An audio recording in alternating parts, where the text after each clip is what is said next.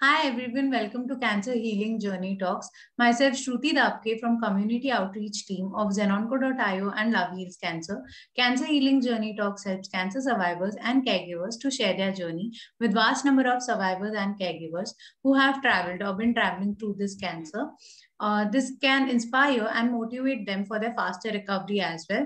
Firstly, I would like to introduce today's speaker, Ms. Vimla. She's a breast cancer survivor. I'm happy that you're here with us today to share your journey with us. Over to you, ma'am. Please start with your introduction. मेरा नाम बिमला है, मेरी उम्र 40 साल है। तो मुझे एक ब्रेस्ट कैंसर हुआ था। तो सन 2018 में शुरुआत में कुछ गांठ टाइप में थी, ब्रेस्ट में छोटी सी गांठ थी।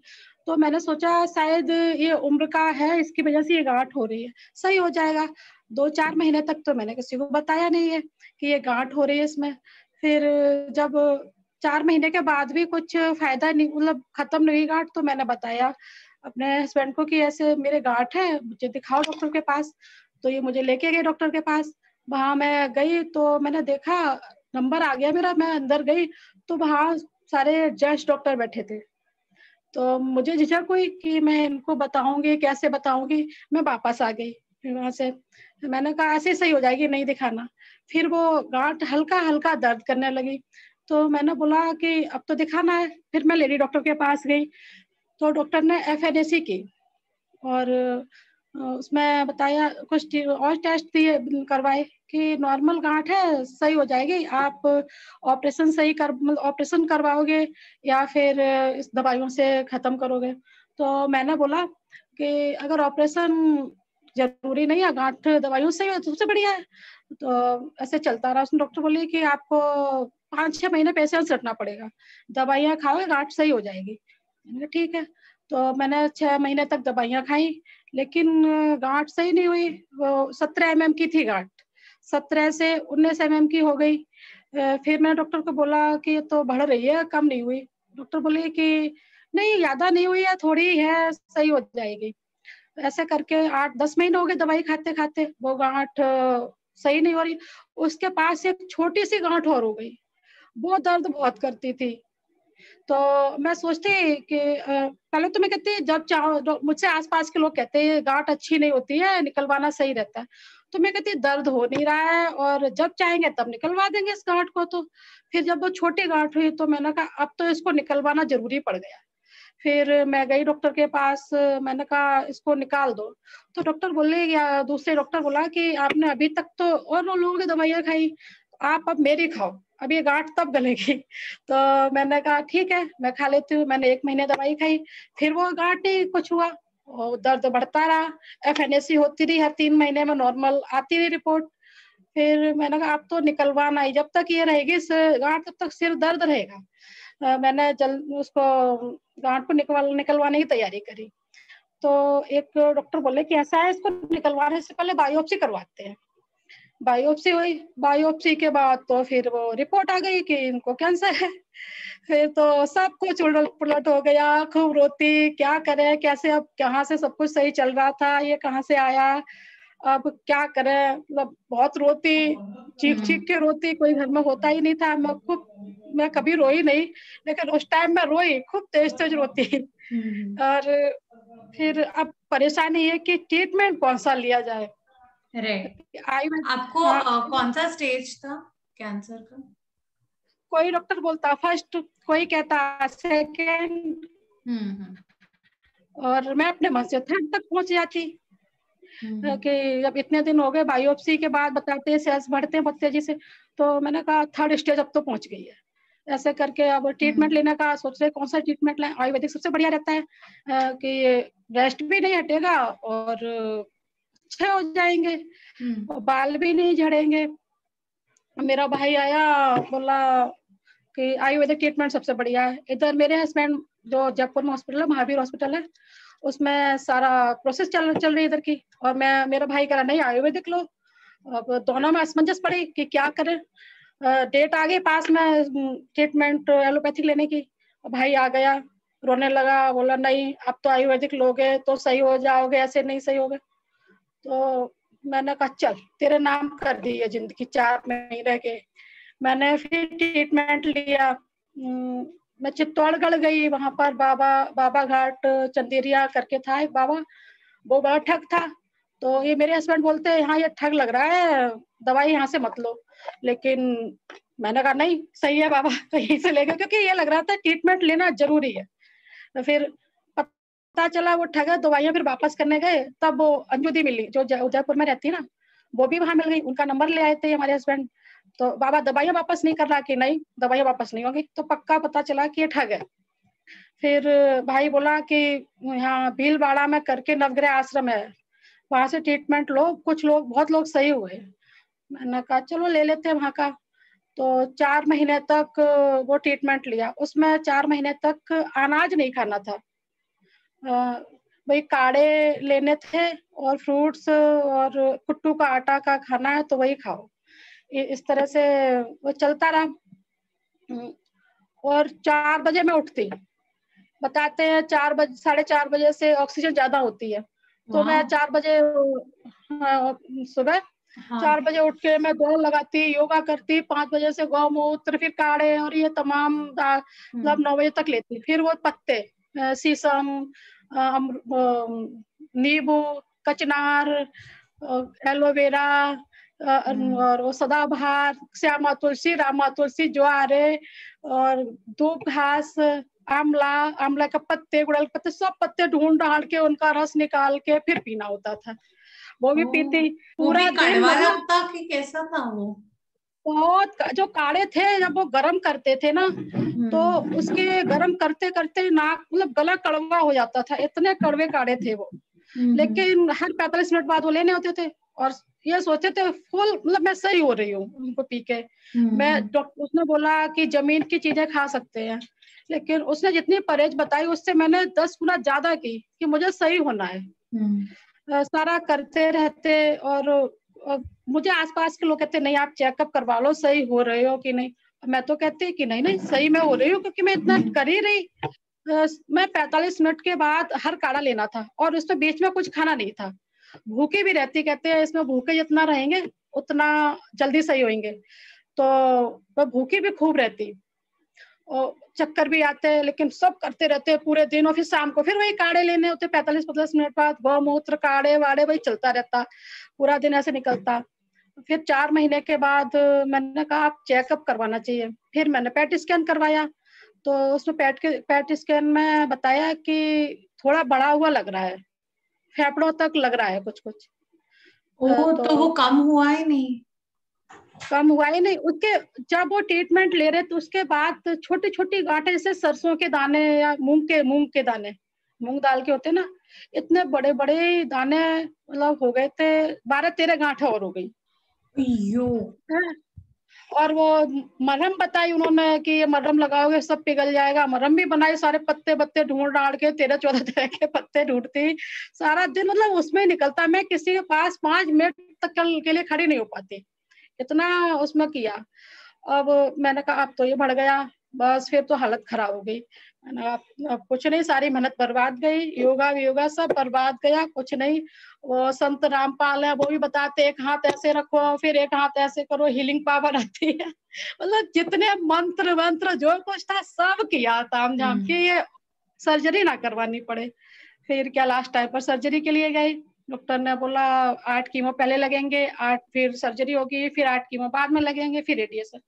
फिर मैंने कहा अब क्या करना है तो करना ही है सबसे। और काढ़े जिस दिन सर्जरी होने के लिए मैं एडमिट हुई उस दिन भी काढ़ा लेके गई कि ट्रीटमेंट नहीं छोड़ना है, फिर बढ़ जाएगा। बीच में क्या है, मेरी बेटी मैं सोती, अगर मैं सो भी जाती है तो मेरी बेटी बोलती नहीं मम्मी आप सोया मत करो, आंखें बंद करके मत सोया करो, अगर सोना है तो आंखें खोल के सोया करो, मुझे अच्छा नहीं लगता है। तो मुझे रोना आता है कि बताओ आज तो ये मैं सोती हूँ तब ये बोलती है अगर मैं मर गई तो इसका क्या होगा। मतलब मेरे पास जीने का सारा सिर्फ मेरे बच्चे थे और कुछ नहीं। फिर कीमोथेरेपी स्टार्ट हुई, 4 कीमो लग गए। अब इतने कभी 4 कीमो में WBC कम होती, कभी RBC कम होती, बार बार एडमिट होना पड़ता। तो 10 दिन तक कंडीशन ये होती थी कि मैं दीवार पकड़ के चलती थी, मैं चल नहीं पाती थी, इतनी वीकनेस आ गई, क्योंकि मैं भूखी रही पहले 4 महीने तक, एनर्जी थी नहीं बिल्कुल। इस तरह से वो फिर 4 कीमो लगने के बाद मैंने कहा अभी ट्रीटमेंट नहीं लेना मुझे, मैं छोड़ रही हूँ। तो मैंने अपनी मम्मी को बुला लिया था देख रेख के लिए, बोली नहीं बेटा अब 4 हो गए या 4 रह गए बच्चे हैं, अब करवा लो, हिम्मत कर लो कर लो। फिर 4 के बाद फिर मैंने लिया, लेकिन तब तक वो दवाई थी वो चेंज हो गई थी, उतनी परेशानी नहीं हुई, मतलब दर्द तो होता था लेकिन वो परेशानी जो बेचैनी होती थी वो नहीं हुई। फिर वो 8 कीमो लगे, सर्जरी हो गई, रेडिएशन हुआ, रेडिएशन के बाद मैंने नहा लिया थोड़ा साबुन वाबुन लगा के, तो पक गया, उसमें से पस निकलने लगा, जो स्किन जली थी एरिया ये पूरा जला था, तो पस निकलने लगा, वो भी बड़ा खतरनाक था। अब जलन होती उसमें, बहुत मुश्किल से मतलब सही हुआ। फिर बाद में लेकिन एक ये था, ऊपर वाले की मेहरबानी रही कि बाद में हमारे कीमो नहीं लगे, 8 जो बताए थे डॉक्टर ने बाद में लगेंगे, बाद में नहीं लगे। और जो जो हिस्सा कट के मतलब हटा था ना, उसको चेक किया तो बता रहे फर्स्ट स्टेज का ही था। ओके। ये इस ट्रीटमेंट से शायद कीमो से खत्म हो गया था ही नहीं, मतलब गांठ पता ही नहीं चलती थी कहाँ गांठ है, सोनोग्राफी हो रही, डॉक्टर बोला कि कौन से हिस्से में थी गांठ, मिल नहीं रही थी उसमें। सही हो गया सब कुछ। ये ट्रीटमेंट से मैं डर रही थी जिससे, लेकिन उस ट्रीटमेंट से ही फायदा हुआ, लास्ट में बिल्कुल सही हो गई, अब सब कुछ सही है। बस बच्चों को देख रही हूँ और कुछ नहीं, एक जीने का मकसद था बच्चों के लिए खुद जी रही हूँ। बराबर। बस ये कहते हैं सब कुछ सही हो गया। तब 18 में पता चला, 18-19 तक ऐसे डिले करते रहे दवाइयाँ खाते खाते। 19 में फिर ट्रीटमेंट मतलब सोच लिया, फिर 20 में सर्जरी हुई हमारी, सितंबर में 1 साल हो गई हमारी अभी सर्जरी हुए, 20 में ही हुई थी। सब भूल जाते हैं, इधर उधर हो जाता है कि क्या क्या हुआ, क्या क्या परेशानी हुई, अब लगता है कुछ नहीं हुआ, बस हल्का फुल्का याद रहता है। नहीं बस तो अब लगता है ये जब वो रिपोर्ट आई तो ये लगा कि मैंने कौन से पाप किए जिसका ये फल मिला मुझे। सबसे पहले यही बात लगती, क्या मैंने कहाँ पर गलती की, क्या किया जो इसका फल मिला मुझे। पर फिर वो सोच से हटने को आप क्या सोचती थी? सब करते थे, बस भगवान के लिए मंदिर में जाते हैं, ये पूजा करते दिन रात, भगवान के आस्था जोड़ दी थी और कुछ नहीं। घर वाले कोई कुछ बोलता ही नहीं था, क्या बोले। बस मेरा बड़ा मतलब भाई है, वो जरूर आया, वो दुखी था, उसने ये बोला कि तुम इसी से सही हो जाओगी, मुझे पता है, क्योंकि वो जो बाबा घाट चंदेरिया में था वैद्य, उसने बोला कि रामबाण इलाज है इसका, तो वो भगवान राम पर ज्यादा ही भरोसा करता, उसने राम बोला कि राम जी का नाम लिया है तो जरूर सही हो जाएगा। और उसने ऐड इस तरह से बनाया कि अच्छे अच्छे लोगों का दिमाग घूम जाए, कि राजीव दीक्षित भी हमारे पास रहे थे 3 दिन के लिए और उन्होंने हमसे कुछ सीख के गए थे, जबकि ऐसा कुछ नहीं, वो ठग था पक्का, मतलब बाबाओं के चक्कर में पड़ना ही नहीं है। कुल मिला के जब कुछ बीमारी है बाबाओं और आयुर्वेद में पड़ना ही नहीं, जब स्वस्थ हो तो आयुर्वेद को फॉलो करो, ना तो ये एलोपैथी की इलाज है इस बीमारी में तो है ही नहीं कुल मिला के। बराबर। आपका कैंसर के बाद लाइफ को देखने का नजरिया बदला है? हाँ, नई जिंदगी मिली है, सबसे अच्छे से बात करनी है और बस बच्चों के लिए मेन बात तो मेरी बेटी है। हाँ। तो बस उसके लिए जो कुछ है उस पर ही सब कुछ रहता है दिमाग हमारा, कि बेटी के लिए सब कुछ किया, इतना हैवी ट्रीटमेंट लिया ना, तो मैं लेती नहीं। जो कुछ करना है अच्छा अच्छा करना है, बस यही सोचते हैं। अमेजिंग। कैंसर के बाद के आपके कोई 3 ऐसे लाइफ लेसन्स? जैसे सीख, कैंसर के बाद आपके ऐसा 3 मेन जो आपने सीखा है कैंसर के वजह से? बस ये है, एक ही बात है कि कभी भी कोई प्रॉब्लम लेडीज को होती है, हम लोग बताते नहीं किसी को, छुपाए रहते हैं, तो छुपाना नहीं है, बताना है, क्योंकि अपन नहीं बता के वो अंदर अंदर बीमारी बन जाती है बढ़ और हम जाता लोगों है। को पड़ जाती, और मेरा शायद कैंसर नहीं था शुरुआत में, तो हाँ। बस मैं झिझक करती रही, इसी वजह से ये बढ़ा। बराबर। और फिर कोई एक इंसान है अभी, मतलब कोई औरत, आपको कुछ बात करना है? नहीं, हाँ हाँ। बोलो। तो अभी कोई औरत है जो सेम ब्रेस्ट कैंसर से गुजर रही है, आप उसको आपके तरफ से क्या बोलोगे? बस यही बोलेंगे कि हिम्मत रखनी है, अपन को हिम्मत रखनी है, और कुछ नहीं, जो होना है ऊपर वाला करेगा। बस अपने हिम्मत रखो, जो ट्रीटमेंट है वो लो, हम्म। हिम्मत नहीं तोड़नी है इसमें। बस। बराबर। आप हिम्मत और नहीं वो तोड़ते थे कैसे? लाइक आप मैंने आपका अभी स्टोरी सुना, इतना सबसे गुजरे हो आप, पहले वो 8 महीने, फिर वो बाबा का आश्रम और सब 4 महीने, लाइक ट्रीटमेंट लेने तक का सफर ही आपका बहुत ज्यादा लंबा था, और लाइक आपको बहुत सहन करना पड़ा। तो हाँ, वाह, मतलब काफी अच्छा था। वही अब लगता है कि क्या कहाँ कहाँ फंसे रहे बाबा, और ये आश्रम वगैरह के चक्कर में, ये ट्रीटमेंट इनमें ना लग लेते तो शायद अब तक मैं बहुत अच्छी हो चुकी होती। ये टाइम हम्म। बहुत 1 साल का निकाल दिया। और शुरुआत में अगर मैं सबको बता देती, डॉक्टर को दिखा देती, झिझकती नहीं कि यहाँ पर हम्म। मैं कैसे दिखाऊंगी, कैसे बताऊंगी, तो शायद ये बीमारी बनती ही नहीं। राइट, बराबर। और लास्टली आपको आपका जर्नी अगर लाइक एक लाइन में ही समाप्त करना है, तो वो क्या हम्म, रहेगा? समाप्त करना तो बस यही रहेगा कि आयुर्वेदिक ट्रीटमेंट ना लो, पता चले तुरंत एलोपैथिक ट्रीटमेंट लो, जाके डॉक्टर को दिखाओ, कोई झिझक नहीं करना है, कुछ भी नहीं, और बस ट्रीटमेंट लेना है, और हिम्मत रखनी है। टूटता तो हम्म। बहुत है इंसान, क्योंकि बहुत दर्द बहुत खतरनाक होता है, खा पी नहीं पाते हैं कीमोथेरेपी के टाइम। बस। आपको क्या और क्या साइड इफेक्ट्स हुए थे कीमोथेरेपी के? साइड इफेक्ट, बस हमें वीकनेस आती थी, और मैं खड़ी नहीं हो पाती थी, अच्छा। मेरी आवाज भी नहीं निकलती थी बिल्कुल।